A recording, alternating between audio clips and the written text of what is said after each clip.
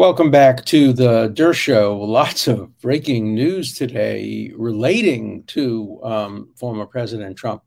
You know, it's amazing. People who want to see Trump disappear from public view are just putting him in the forefront of everything. I mean, the media, in some respects, created him. CNN, who hated him, really made him president in many ways, and the media is keeping him in the public light.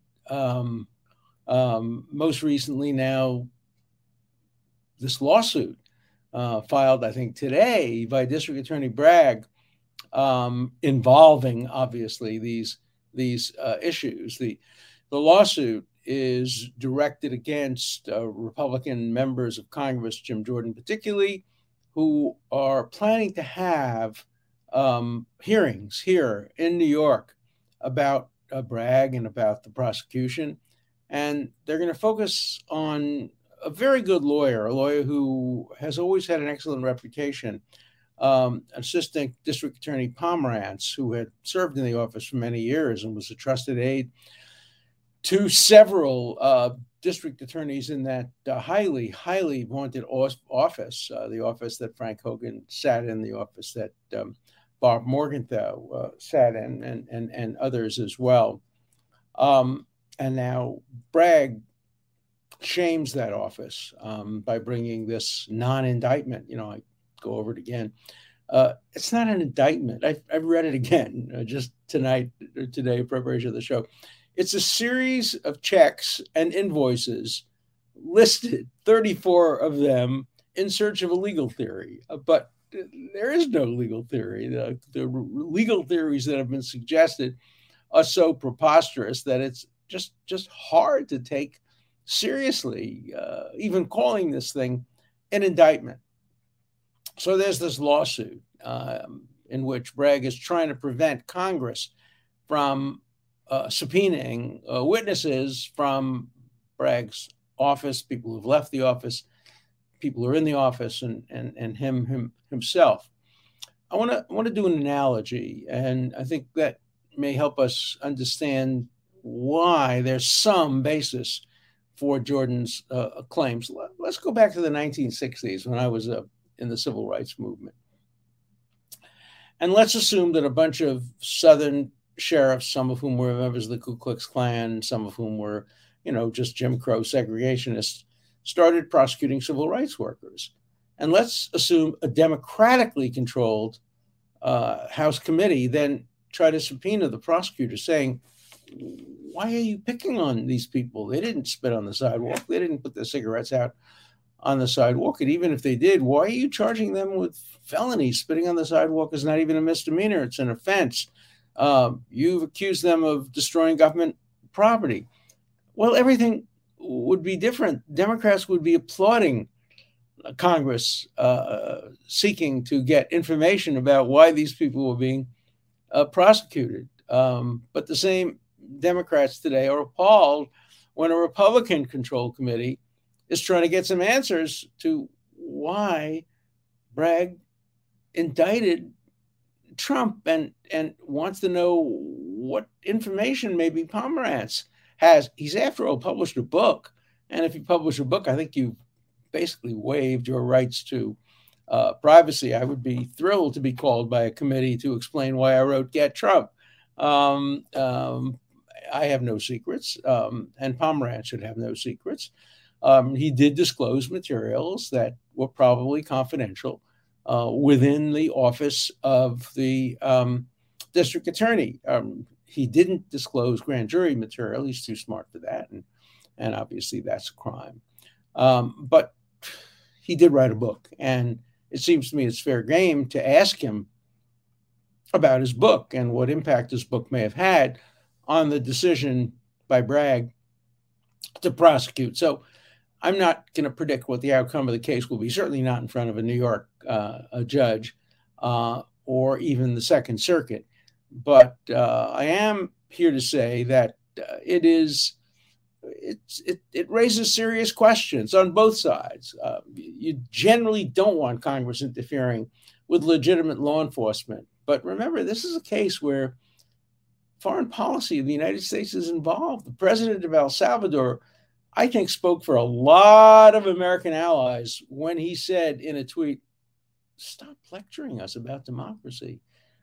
You're having a local prosecutor threatened with imprisonment, the man who's running against your incumbent president. That's banana republic stuff. And you're lecturing us about democracy. It seems to me Congress has some role to play in seeing whether or not that a local prosecution of this kind can affect foreign policy. After all, we are the spokesperson for democracies all over the world. Certainly since Jimmy Carter's administration, it has been part of American foreign policy to promote democracy and to promote electoral freedom. And we would be complaining bitterly if a South American country, a local prosecutor, indicted the man running against the president of the country. So it's going to be interesting to see how the courts deal with this political decision. And of course, Jim Jordan is first and foremost a politician. His political decision to have hearings about the political decision of Bragg to prosecute. But now I want to switch a little bit and go south. Not as far south as I went in the civil rights movement, not as far south as I go during the winter in Miami Beach, but I want to go to Fulton County, the Atlanta, Georgia area, where the investigation of Donald Trump is heating up and where those who are out to get Trump, are counting on Fulton County being the vehicle for getting him. Remember, there are 4 investigations, all of which are covered in detail in Get Trump. By the way, Get Trump was the #1 nonfiction adult book bestseller over the weekend. Thanks to you. Thank you. I appreciate it. And I think it sends a message to Bragg. But in Get Trump, I go through all 4 of the investigations. So today I want to focus on the one in Georgia because people think that's the most serious. And some people think Washington is more serious. Some people think Florida. I don't think Florida. The legal case is more serious in Florida, but it's going to be hard to prosecute the Republican candidate for president for possessing classified material without also prosecuting the Democratic incumbent president who also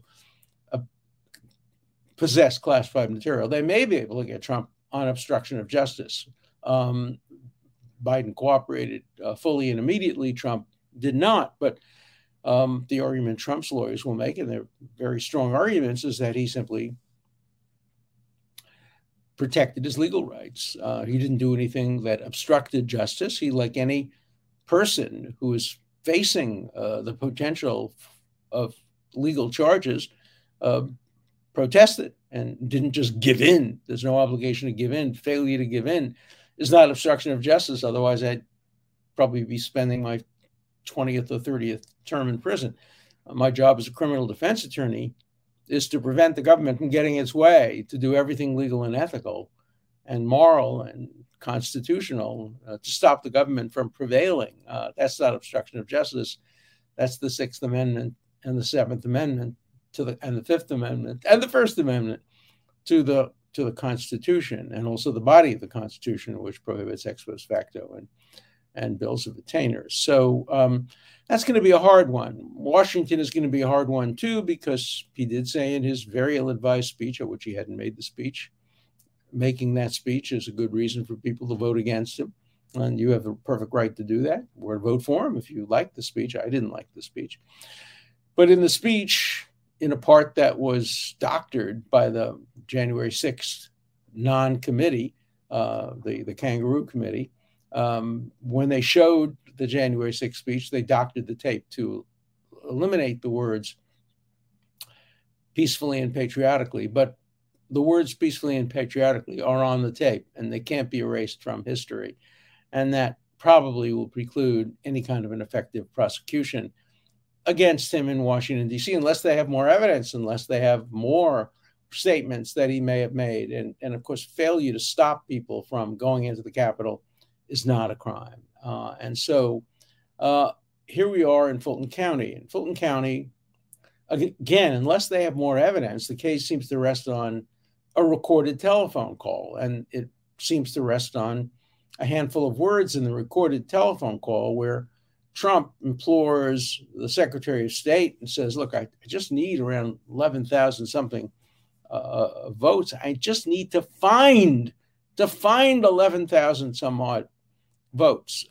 The use of the word find, whatever Trump may have meant in the recesses of his mind, is not relevant. What's relevant is what he said. And what he said to the Secretary of State is, I need to find. Find has a dictionary meaning, as I've said before on this show.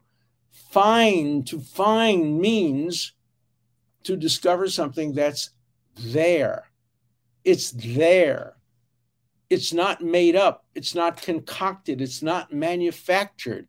If I tell you to go find something, find the watch that I lost, find my wallet, find my glasses. Just today, I was going to see my doctor, and I wanted to give him one of my books.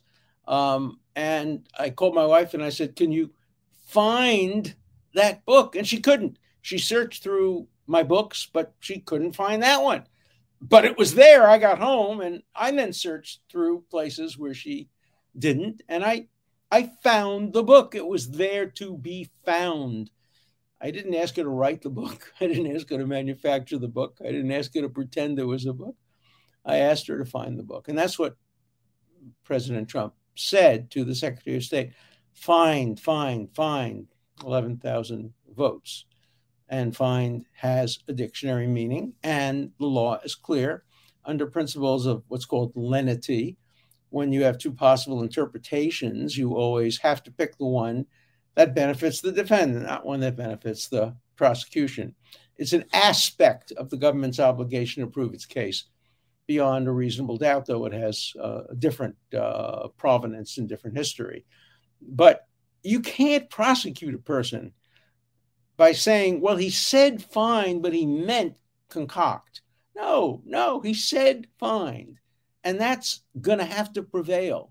And that's going to have to be the basis for any investigation. And unless they can find, and here I use the word advisedly, unless the prosecution can find other tapes or other testimony or other statements made by Trump that are inconsistent with the recorded statement of find, they're not going to be able to prosecute unless he said to somebody directly, not implied, but said directly, look, I know the votes weren't there, but if you can make them up, if you can, write in some votes that aren't there, if you can fake it, of course that's a crime. But find is not a crime. And so I just don't think there can be a valid prosecution. In my book, Get Trump, I go through that case particularly in great detail because that's the case that so many people are hanging their hat on. Let's just move back for a second. I say hanging their hat on. What you have out there is a cadre of people who are determined to get Trump, hence the title of my book. They're determined to get him by hook or by crook, by lawful or unlawful, by ethical or unethical means. They're determined to get Trump. And that's their goal, get Trump. They know the name of the defendant. They know the target. Now they have to figure out, can they get him? How can they get him? They tried in New York. It's not going to work in New York. That phony indictment will never survive appellate review all the way up to the top courts. Now they're going to Fulton County in Georgia, and they're trying to get Trump through the vehicle of his tape-recorded statement. But they're not going to be able to do it if they apply the law fairly. Now, I'm not here predicting what the outcome will be. You'll remember maybe I even predicted he may be convicted in New York, just like I would have easily predicted that anybody who spit on the sidewalk in the South in 1962 while watching or attending a demonstration would be convicted. It didn't mean it was right. The Drudge Report totally misinterpreted what I said. They said correctly that I said that Trump might very well be convicted, but then they jumped to the conclusion, and the reason for that is because the indictment is valid. No. the indictment is invalid, as spitting on the sidewalk felony would have been in the South. But as you know from everything I've said, I don't let my personal wishes interfere with my predictions. But my prediction in the South would have been that there'd be a conviction, despite the fact there was no case. And my conviction in New York is that there may very well be a conviction, despite the fact that there's no case. You just are not going to get jurors who want to walk around the city with people pointing a finger at them saying, that's the juror who freed Trump. If Trump becomes president, it's her fault. It's his fault. The same thing is going to be true of judges, which is why I predict there won't be a transfer of the case to Queens or Rockland County, though there should be. I predict that there won't be a dismissal of the indictment for failure to state a crime, though there should be. I predict that there won't be a victory for Trump under the statute of limitations, though there should be. But don't confuse my predictions with what I think the law ought to be. The law ought to be that the case should get thrown out on all of those grounds immediately. It should never have been brought. That's different from my prediction about what a jury in New York City, in Manhattan, would do if the case went to trial. So don't confuse what I think should happen with what I predict will happen. And I think the same thing is true in Georgia. I don't know whether or not there'll be an indictment in Georgia. I don't know the prosecutors.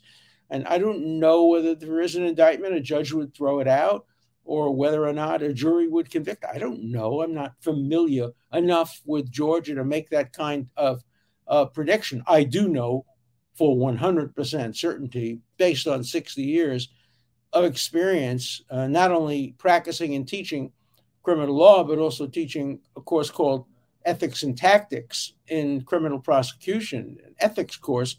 I know with 100% certainty that if the only evidence against Trump in Georgia is his statement on the tape, I need to find 11,000 or whatever the number of votes was. I can tell you with 100% certainty that is not a legitimate basis for bringing a case. So we'll wait and see. And in days to come, I'll go through the other cases as well. The Florida case, which is the strongest one legally and the weakest one politically.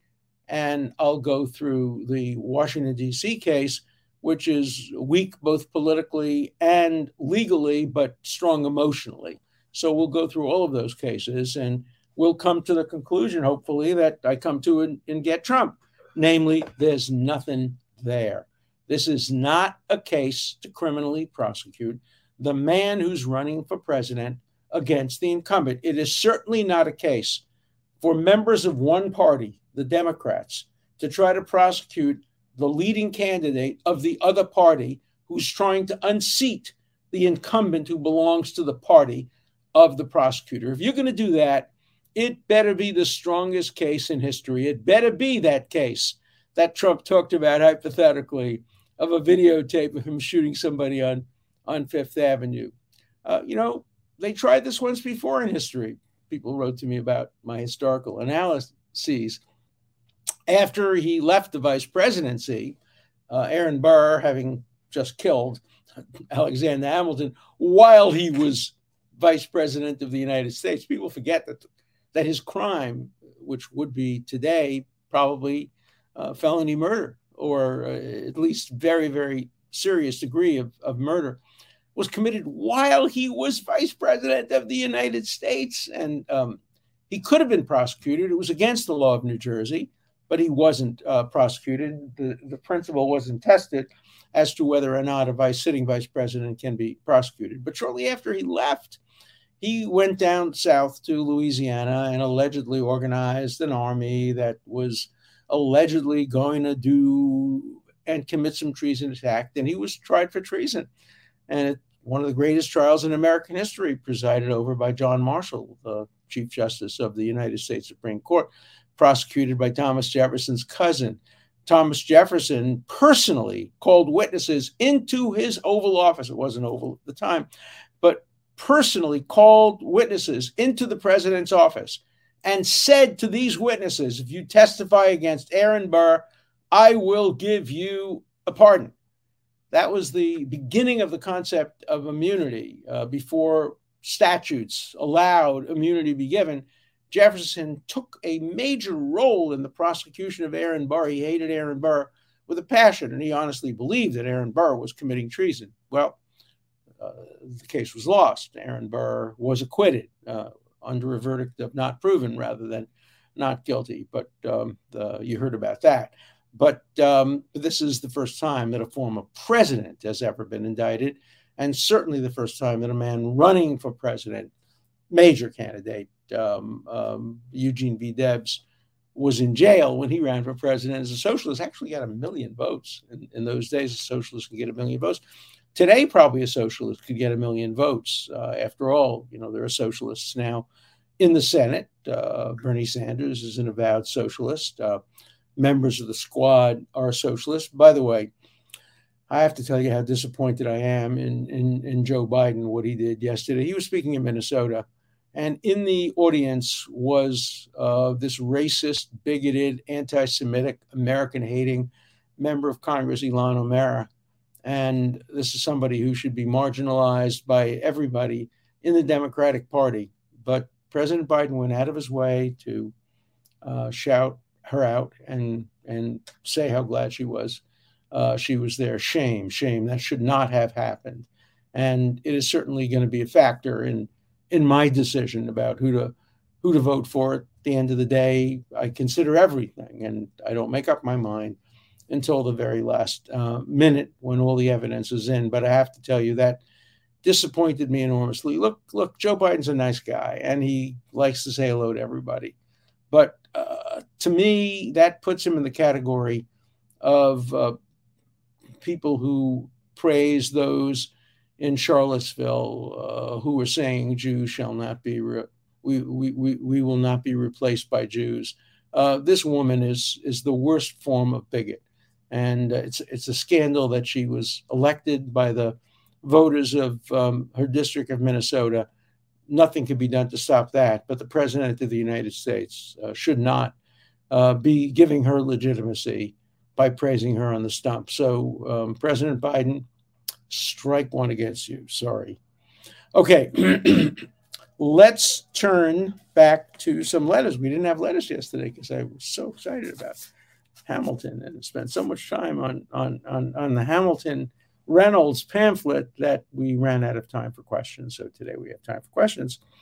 The first couple are about the Hamilton involvement yesterday. Professor Dershowitz, I love your history lessons, and I especially like how excited you get when talking about history, American or otherwise. Well, I love history. I was not a history major. I took a lot of courses in history. I was a political science major and a philosophy minor, but I took courses in English history, American constitutional history, and I've read an enormous amount, particularly of American constitutional history. Obviously, in preparation for my argument against the impeachment of Donald Trump, I went back and I read, I think, every word ever written about impeachment during the founding era of America.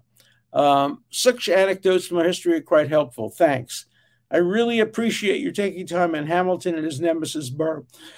A very interesting history. So when I did this, my son, Elon, who produces the show, his first instinct was, maybe overdid a little bit on Hamilton. Maybe the people will be bored. And I said, let's wait and see. You may be right. Today's letters seem to suggest that within limits, people like to hear my take on history. One other letter. My father used to read the Federalist Papers. I also have a very early copy, not an original copy, but a very early copy of the Federalist Papers. I came close to being able to buy an original newspaper, a column that had the second of the Federalist Papers. They were first printed in newspapers, but I was outbid and I never could get it. But I have a fairly early copy of the Federalist Papers, and I read them all when I did the Trump impeachment. And boy, are they brilliant. I tell you, every op-ed writer should be assigned to read the Federalist Papers. The writing is a little stilted, 18th century style. But when you read Hamilton's writing, and remember, he was writing this stuff pretty quickly. I mean, given just hours to write it. When you read Madison's writings, some of them are just brilliant. John Jay.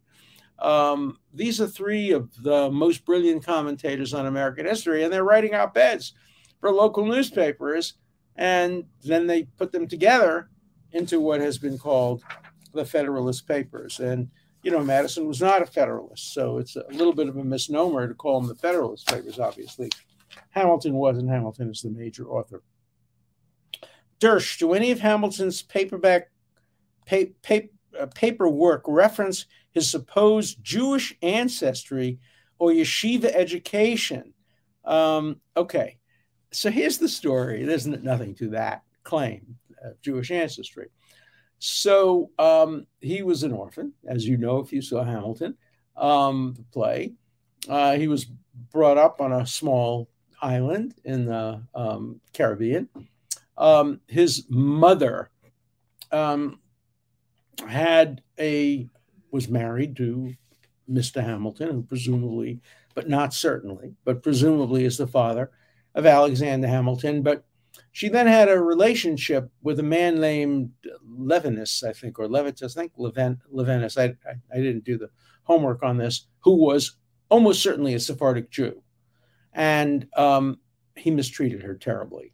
And the interesting thing I find is that Hamilton, although he loved his mother and saw her mistreated by somebody who almost certainly was Jewish, didn't have an ounce of anti-Semitism in him. He was, in fact, he loved Jews. He only said positive things about Jews. Now, he did go to a school on the island which had a lot of Jewish students, and one of the reasons was he was not apparently allowed to go to the Christian school. Some people say because he may have had a Jewish heritage. The better argument, and I've read all the historical material on this, is because his paternity was not completely certain.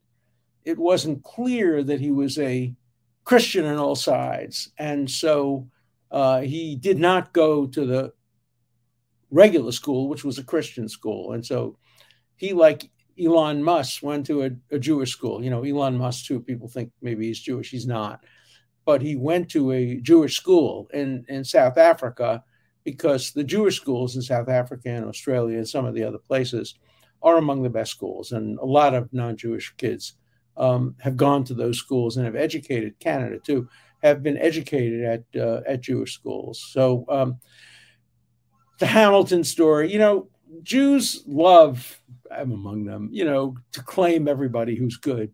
There are claims that Lincoln had Jewish heritage. The town of Lincoln, where the Lincoln family came from, was a town that was substantially Jewish. There was an exhibit not so long ago in the New York Historical Society, which showed Lincoln's connection to the Jews. He also was somebody who was incredibly supportive of Jews. You may remember that President Grant, who was then the head of the Northern Army, issued an infamous declaration saying no Jews would be permitted to sell their wares in a certain part of the combat area. And Lincoln immediately overruled that and said, no, not on my watch. We're not having rules that apply to Jews. If there were individual people who, didn't behave properly, that's fine, but you can't categorize Jews. But there's no evidence that Lincoln had Jewish heritage. His major supporters early on in his career were Jewish, and he had very, very positive affection for Jews. And when he was assassinated, the Jewish community mourned heavily, and there were all kinds of events in synagogues. But again, Jews love to claim, Sandy Koufax, oh my God, lived a block away from me. Hank Greenberg, there aren't too many Jewish superstar athletes, but boy, we certainly go out of our way to claim them. We're not so sure about, the bad guys. Madoff, oh, was he really Jewish? Oh, I guess he was Jewish. Well, no, not really. So, like any ethnic group, we take pride in those among us who have done great things, and we try to, as much as possible, deny the vices of those who've done terrible things. But we've never had a Jewish president. We came awfully close to having a Jewish vice president. I think I'm an election denier. I think the 2000 election was legitimately won by the Gore ticket, which included Joe Lieberman as vice president. Indeed, you've probably heard me say it, and I wrote it in my book, Supreme Injustice. One of the reasons that Bush won the election is that several hundred people, enough to have changed the result of the election in Palm Beach County because of the illegal butterfly ballot, voted for Pat Buchanan, thinking they were voting for Joe Lieberman. Of course, you don't vote for vice president after the Burr-Jefferson fiasco back in 1800. You vote separately. You used to be voting together, and you don't vote for the vice president. You vote for the president. But people, probably enough to have changed the outcome of the Florida vote, did not vote for the person they intended to vote for, Gore. They instead voted for Pat Buchanan, and that may have been enough to change the election. All right, that's our history lesson for today. See you tomorrow.